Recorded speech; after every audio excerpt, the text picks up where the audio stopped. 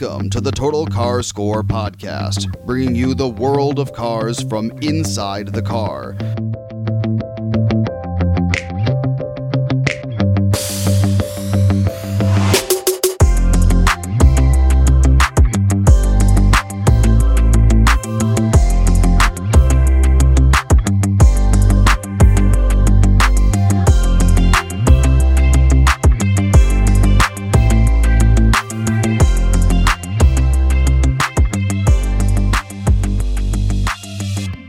Welcome to another episode of the Total Car Score podcast with Carl Barber and Lauren Fix. And just like that, we're already done with August. That's incredible. In the middle of COVID, 6 months of COVID, 8 months of 2020. Are we over with this yet, Carl?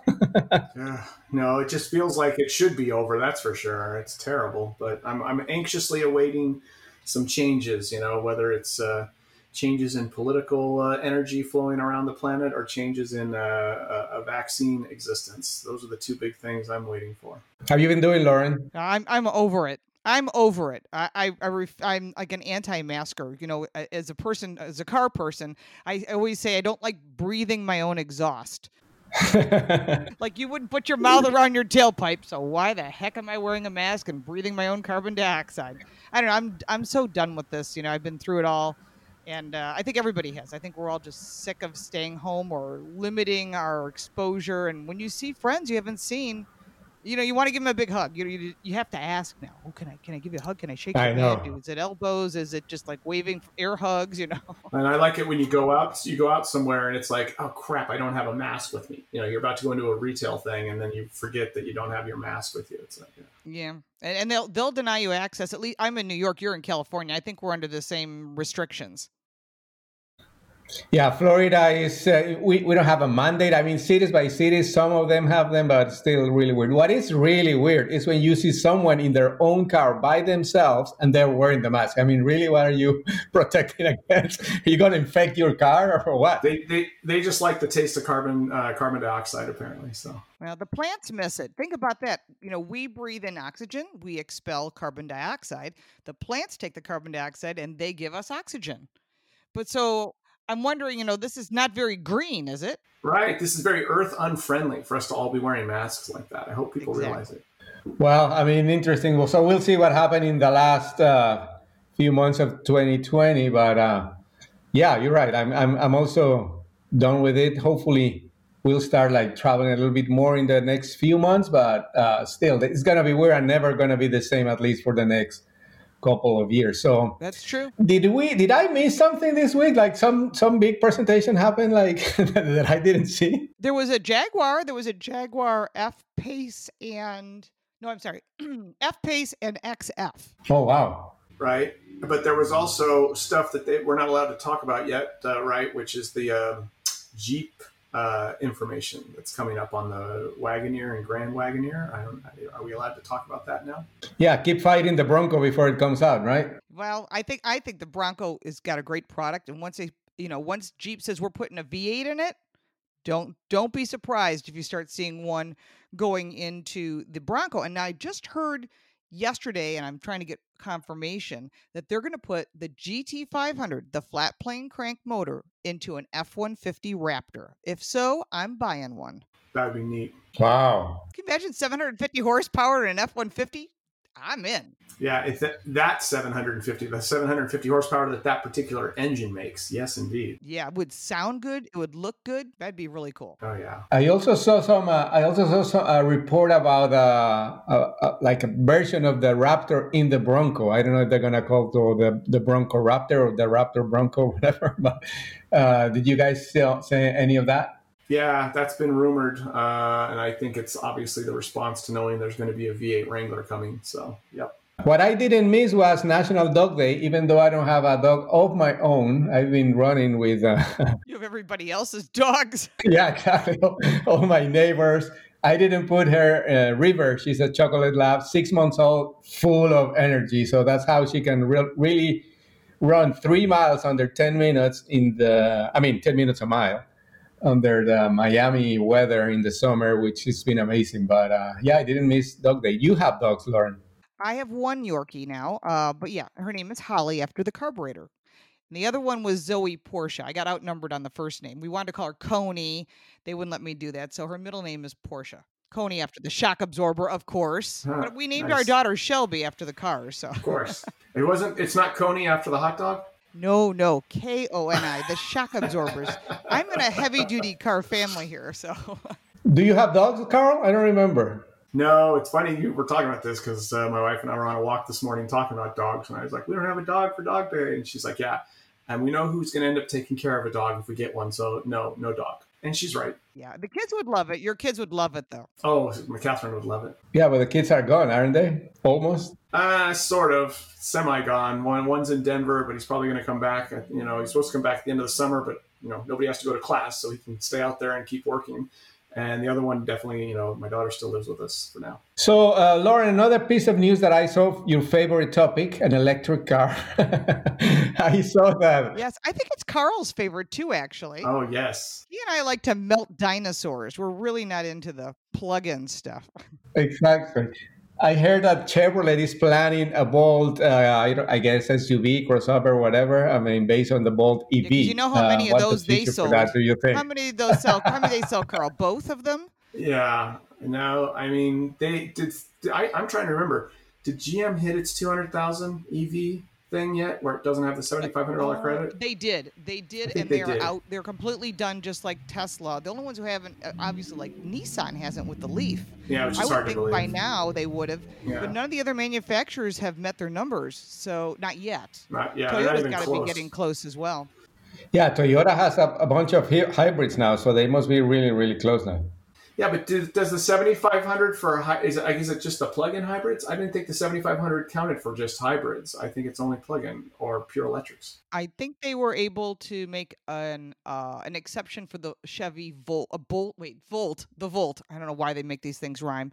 The Volt, which is their first plug-in / gas, effort, which I was never a fan of. I had one, plugged it in every night, and my electric bill went through the roof, and I was surprised. Almost $100 increase in for a 30-day period. Wow. And I'm like, okay, I'm done. It depends how much electricity costs. Yeah, that's pays for a lot of gas. $100 pays for a lot of gas. I'm surprised though to hear that because I've heard most people that I know who got the Volt were really happy with it. They loved it. They loved the idea of going 30 to 40 miles. Now the new one goes like 50, I think, without needing to put gas in it. But you didn't like it. That's interesting. No, it was okay. I liked it better than the Bolt. The problem with the Bolt EV, which was North American Car of the Year, and you can probably guess how I voted on that. Probably a lot of people. Well, they got enough votes to win. I think one of the things that bothered me was that the restriction, because I'm out in the boondocks. So, and it's frustrating because I'm concerned that here I am in the middle of nowhere, and if I run out of juice for whatever reason, I turn on the heater, I leave something on, whatever, anything can happen. I can't. There's no fast charging stations around here unless I want to travel 20 minutes, or I'd have one at home. And like we've discussed in the past, my big concern with these fast charging stations in someone's home or near someone's home, we don't know about the magnetic field that's around it because it causes all kinds of health issues. Yeah, well, there's that. And then when you start applying that situation that you're dealing with into trucks, all these EV trucks they're talking about, I'm always like, look, if it's a truck that goes around a city with a predicted route and the route and the range and it's not an issue, that's great, especially in a city where you don't want noise and pollution. But I think of a truck as an adventure vehicle. I want to get in a truck and go places and not necessarily places with pavement near cities. So it seems a little, contradictory to have an EV truck for me, but that's just my thing. I mean, everyone's different. Everyone's got different usage, Another electric car that got updated already is the Taycan, the Porsche Taycan. Remember, Lauren, we went to Niagara Falls to see the unveiling of that car? That's right near my house. I thought the car was pretty. And the matter of fact, my local Porsche dealer here in Buffalo, there's only one in the area, not like California or Miami where you guys live, and there's probably 20 of them. They have 3 of them. I don't know why. They sold one, and there are 2 sitting there on the front line, hoping that I guess people will buy it. But again, if you don't charge at the dealer, which is again about 15 minutes from my house, I'm not going to go there to fast charge. It makes no sense to me. I love the car. Speaking of making no sense, in the next segment, we're going to talk about big mistakes or stupid things that people do when they buy new cars, because that's a really interesting topic. And like, I'm sure for you both, Carl and Lauren, like all your friends, family, they see us with all these new cars and they always asking us like, oh, you are the expert, what car should I buy? And like my answer to them is like, really, don't ask me, you already know the answer. So I'm sure that has happened to you many times. So when we come back, we're going to talk about that. Okay.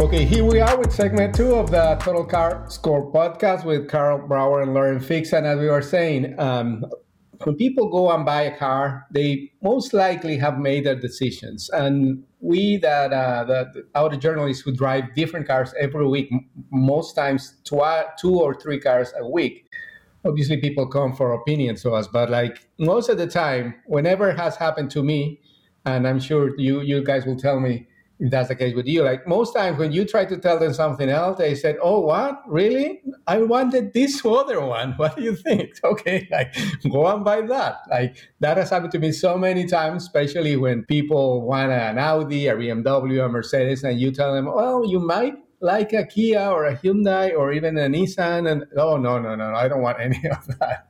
Has that happened to you ever? It happens all the time, right, Lauren? I mean, I feel like one of the most common, I mean, we could come up with a top 10 list, top 10 list that friends of automotive experts do to drive them crazy, and a couple of them are, one of them is, they find out you're a car expert and they say, oh, I'm thinking of the such, or what do you think of the such and such?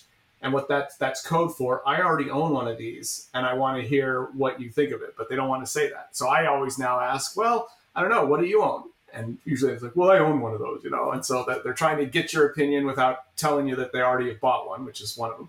But when they're still looking for their next vehicle, the worst thing that they do consistently is they tell you what they need. They give you a list of requirements and they say, these are all the things that my next vehicle has to be able to do.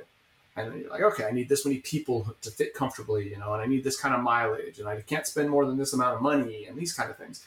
And so you go through the trouble to hear all the things they need, research what would serve them, and start sending them suggestions.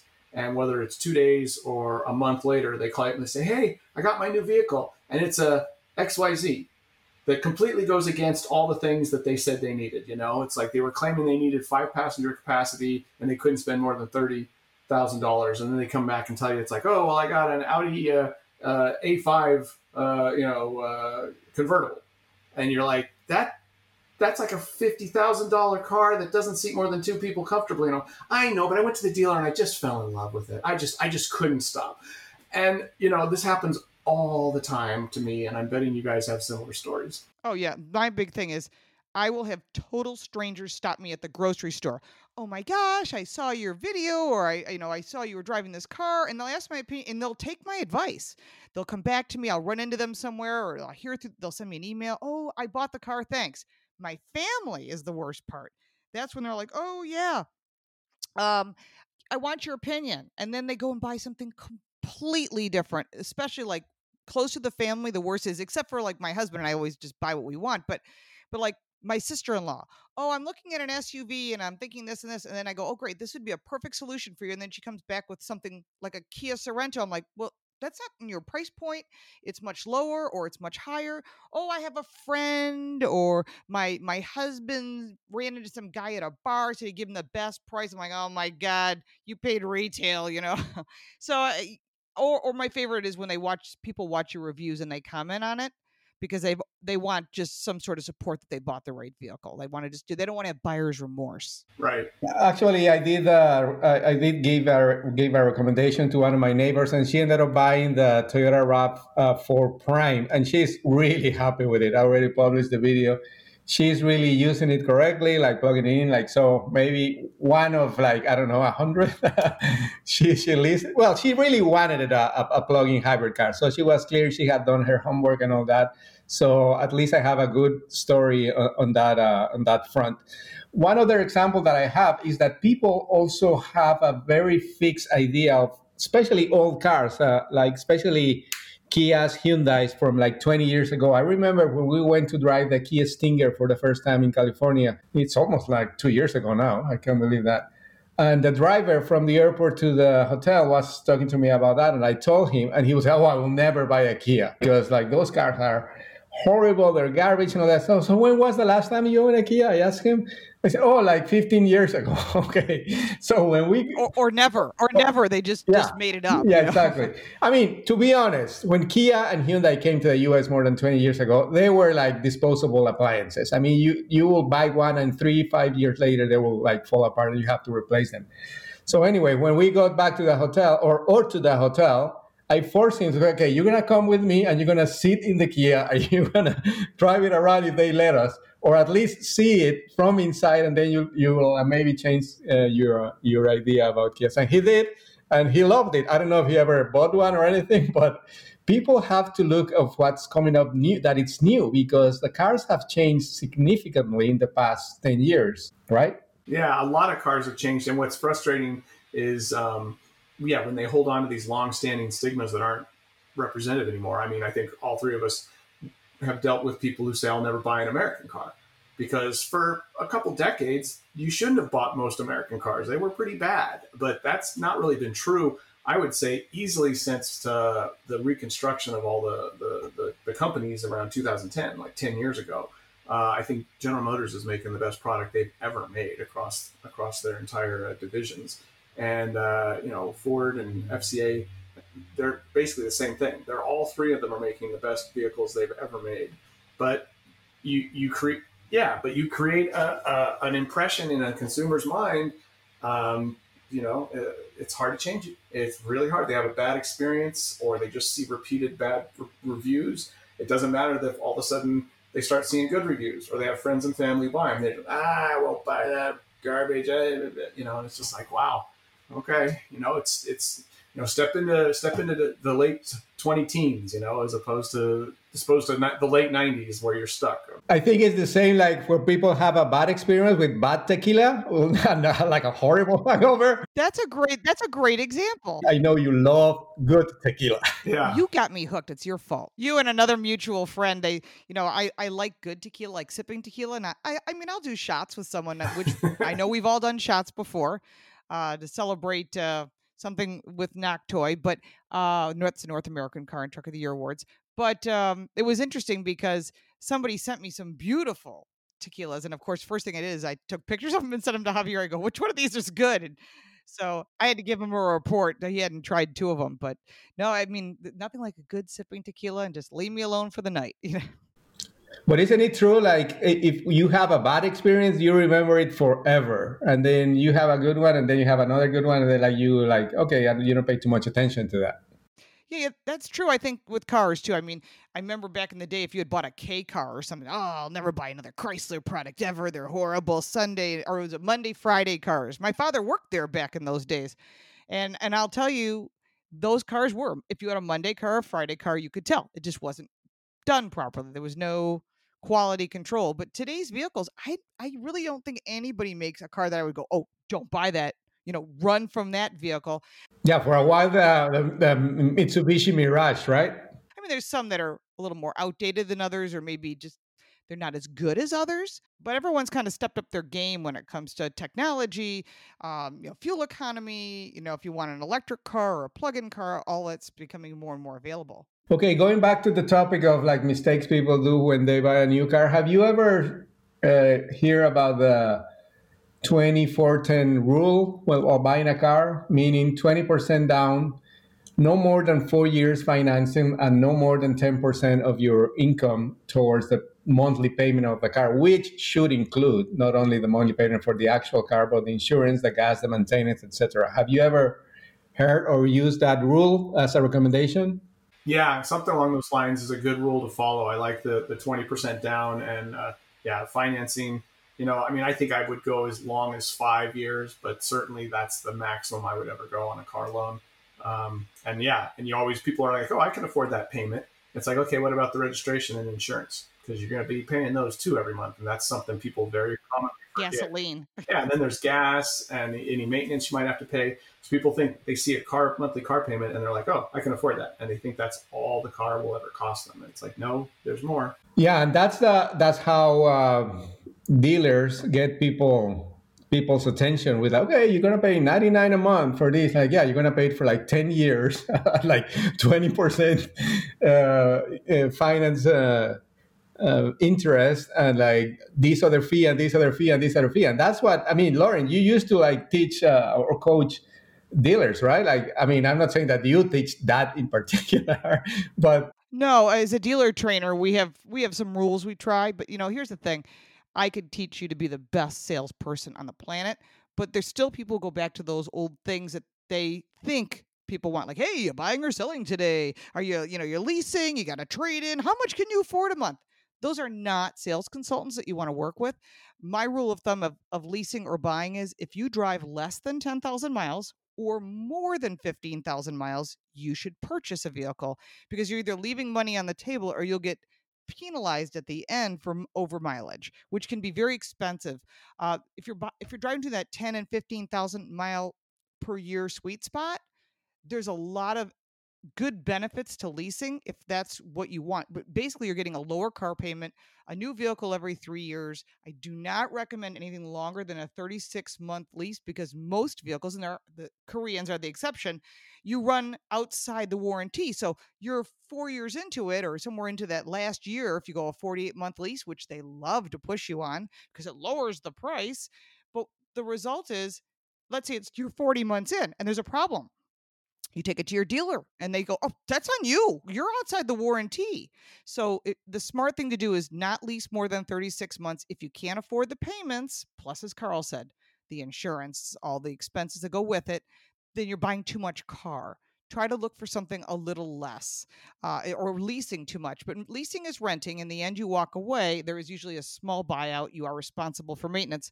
But on the buying side, you have an asset you're building into, but it's your responsibility to maintain it. Yeah, each case is completely different. People really, really have to pay attention to that, because at the end, it's going to cost you a lot of money if you make one little mistake. And one thing that I think everybody is guilty of, including me, I don't know, you too, maybe not, but I think I always tell people, like the two lies that everybody agreed on every contract that we sign is, I read and understood everything in this contract. Right. No, that's a daunting contract. I mean, how many people you go through the paperwork, and of course it can even be worse depending on the state. There's like, I think 3 or 4 extra things in California you have to sign that you don't sign in most of the states.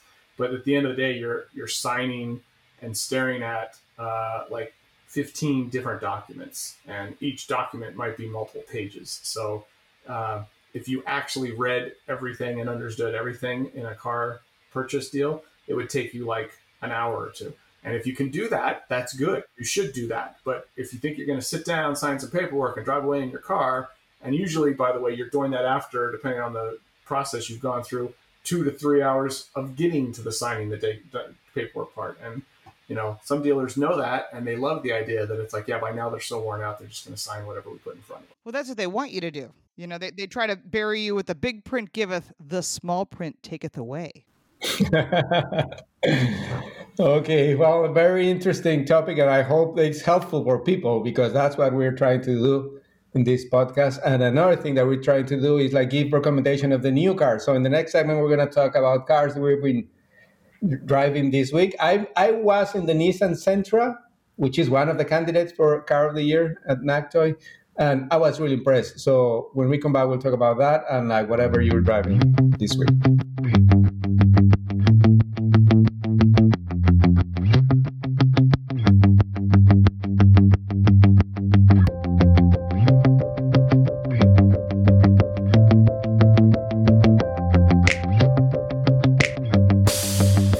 Okay, here we are back in the Total Car Score podcast for the last segment. And as I was saying, we're going to talk about cars that we are driving or driven in the past few days. And there are actually candidates in some case for the NACTOY award, utility vehicle and truck of the year. So Lauren, I heard you had the Kia 500, the K5. That'd be awesome if it was a 500. The K5 experience for yourself last week. So tell us about it. I already drove those cars and I was impressed, but I want to hear your impressions, and they're candidates for the award. Right. They removed the Kia Optima, like we've discussed in the past, and replaced it with the K5. And I had a chance to talk to the executives, as all of us have. And I still think K5 sounds so weird. It's like K9, it's a dog, I don't know. It's just, you take away a name that has value that they've invested in and replace it with some letters and alphanumeric combination. And I don't know. I just find it weird. But as far as the vehicle itself, there's a lot of pluses to it. I love the red interior on the GT line. On the regular vehicle, it's great transportation, low price, long warranty, everything you want. Apple CarPlay, Android Auto, wireless charging. I could not get access to an EX because I'm not near a major city. So I just I borrowed it from my local dealer, and they did appreciate that. But as far as the GT, I love the red interior. I thought it was slightly underpowered. I was disappointed they took away a few things that Optima had, and I'm sure it was part of it was cutting corners. But I remember the previous president, Michael Sprague, called me out at a press event and said, Lauren, there's lumbar on the passenger side. And I thought, oh my gosh, because I'm always complaining about it. But the passenger seat should be as comfortable as the driver's seat. So I got in the vehicle and I'm on the Zoom call like we all had to do, with the executives. And I opened the door. I'm like, are you kidding? They didn't have it. I even said, the guy who called me out is no longer there. And now, you guys removed it. And they said, well, we didn't think it was that important. So that's some question that our listeners have to think about. Is lumbar on the passenger seat important? Should the passenger seat be as comfortable as a driver's seat? As for the lack of power in the car, they're coming out with a more powerful engine, 290 horsepower later this year or early next year. So maybe that will be much better in that sense. Yeah, I mean, the one I got wasn't loaded, the GT line. I know they only have 16 cars to work around, so they're trying to get it to us because everyone's been slowed down because of COVID. So in order to get the vehicles in our hands, so they could make the final cut, I understand what they're working toward, but and they were really great about it and very generous. But I think the car it looks great. There's a lot of pluses. Love the wheels, the machined aluminum alloys. I mean, they did a nice job on a lot of it. There's a few things, I don't know, maybe it's because I got spoiled with the Optima and I kind of really liked it. And then, of course, we all drove the Stinger and really liked that as well. So I kind of in my head, if you're going to follow that look, then you should follow that type of styling and performance. I don't know. Maybe I'm just a little disappointed. Maybe they overhyped it on me. Yeah, it's going to be a very interesting vote for Car of the Year because there are so many good candidates this year. What about you, Carl? What have you been impressed with lately? So last week I got to drive the Polestar 2, which is a pure electric car. Again, back to Lauren's favorite type of cars. But I was able to drive it out here in Santa Monica and up into the mountains of Santa Monica Mountains in Malibu area. And the car, of course, is a complete knockoff or targeting of the Tesla Model 3. So it even has somewhat similar look, not quite, but somewhat similar, like kind of roofline, and range, price, features, performance, very much like kind of the base Model 3. Now, there's higher performance versions of the Tesla Model 3 that have quicker acceleration and longer range than this one. But I think otherwise they're pretty comparable at kind of their base level. And, it's an attractive car. I think it's got a better interior. I'm not a fan of the Tesla interiors. They're just too basic. Ironic that the Tesla is an American car and the Polestar is a subdivision of Volvo, which is Swedish. And the Swedes are known for having these very basic, this kind of Swedish minimalist design is kind of known.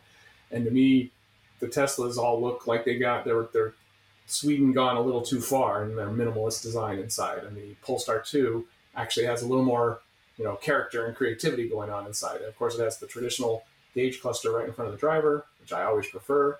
I'm not a fan of these center-only gauge clusters. And any car company that says, "Oh, well, it's better. People, it's closer to the windshield. It's just are all telling, are all painting a picture of a false picture, because we all know, including them, that it's just a cheap way to have a car that's right hand and left hand drive not cost you anymore. It just saves you it saves you cost if you can have centrally located gauges on global platform vehicles, because you don't have to worry about where the gauge cluster is when you switch from right to left hand drive.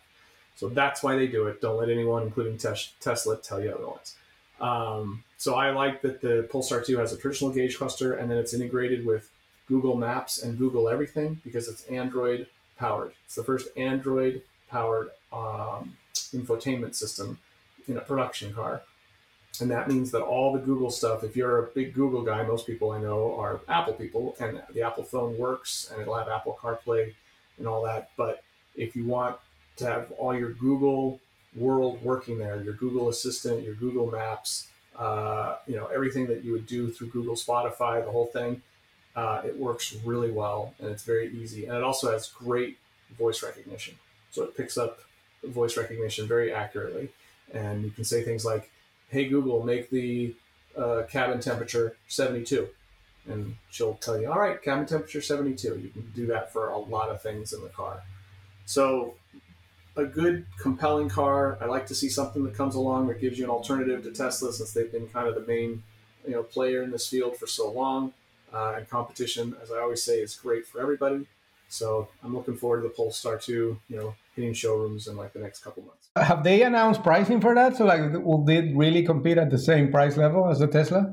They haven't announced the pricing for the base model, but they announced pricing for the launch edition, which is what all the initial cars that are coming out are going to be. And it's $5,900. It's $59,900, I think, just under $660. And I think that the non-launch edition ones that won't have, quite as many standard options might be somewhere like 3,000 to 5,000 less. So around 54, 55, I'm guessing, is what the volume Polestars 2 will cost once they're out in full production and they're not all launch edition vehicles. And that's right there where the Model 3 is. So the complete list of the candidates for the North American Car of the Year are the Acura TLX, the Audi A8, the BMW 330, the BMW 430, the Cadillac CT4, the Genesis G80, the Hyundai Elantra family, which includes the new N-Line and the electric and the hybrid, plug-in hybrid, K5, Lexus IS, Mercedes-Benz E-Class, Mini Cooper SE, the Polestar that Carl just talked about, and the Nissan Sentra, which is the one I was driving last week. And I was really impressed with this car from the very first moment I saw it in the LA Auto Show last year, because I think in the compact car, compact, quote unquote, because these cars are like so big now, I think, when you consider they're like compact car. The car is big. It has increased in, I think it's like 2 inches longer, and it just looks big, but it's really well done. I like the exterior design, the LED lights, the rims, everything, the wheels. And the drive itself is really good. It's obviously a 4-cylinder car, 149 horsepower. And it has the CVT. And actually, it's very interesting because I just saw the first comments on my YouTube video about it. And people are saying, "Oh, it has the CVT. I'm not buying it." And again, speaking about like bad impressions that people had of old technology, this is one of the things that has really been improved in Nissan. I remember the first CVTs that came out, I think it was in the Murano, like more than 10 years ago. It was awful. It was really, really bad. But these new CVTs are really well engineered. So the car drives really well. Obviously, super efficient. It gives you almost 37 miles on the highway. And the interior is almost, I'm not going to say luxury, but there are like some versions that look like really, really nicely done with leather seats and all the technology. So a really nice car, and the one that I was driving is only $25,000, so really affordable too. And unfortunately, I haven't made my decision because I haven't driven all the cars, but the competition is going to be really, really tough. But I really like this Sentra, and one thing, that little detail that I like about all the new Nissan products, I don't know if you guys have seen it, but now it has a wiper indicator in the cluster. So when you turn on the wipers, it can tell you which position you are in. So like slow, medium, high, and off. And in some cars, you will go crazy trying to figure out how do I stop this stupid thing, and then you can't. Now you have it in the cluster of the Nissans, like it tells you, okay, you are in high.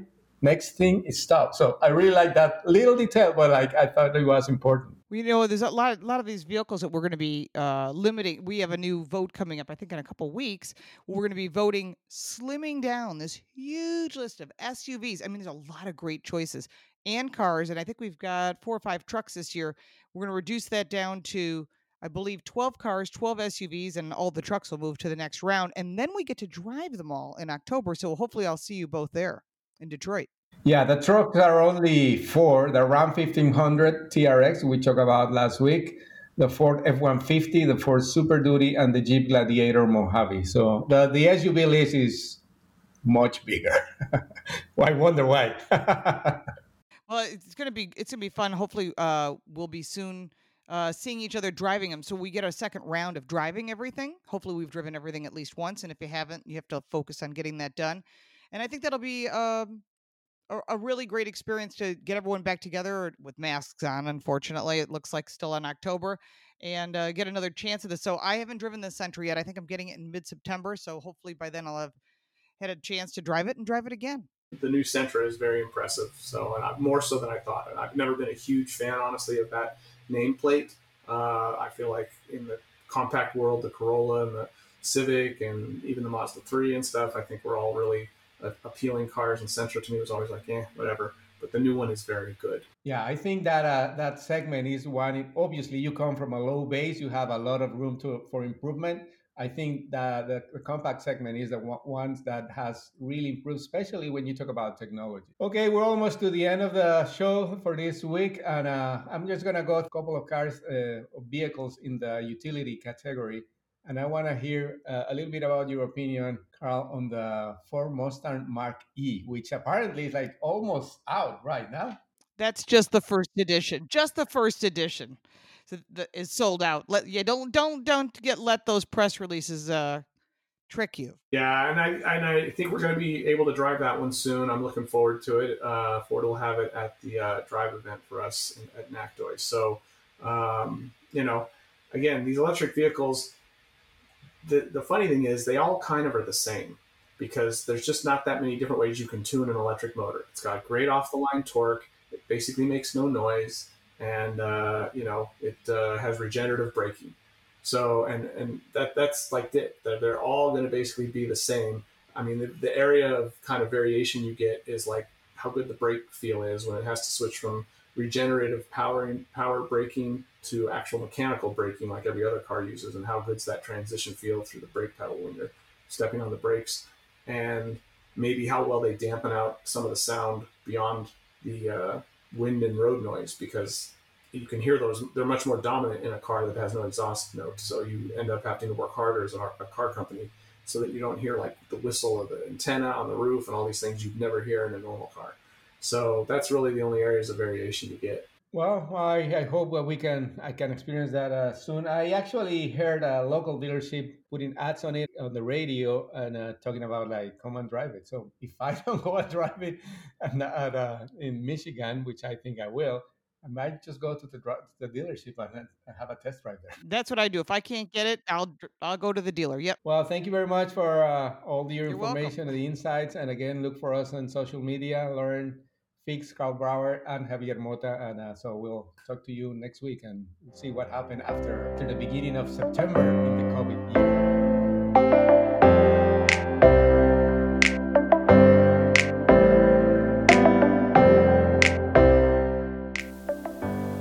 Thank you for listening. For more, check us out online at TotalCarScore.com.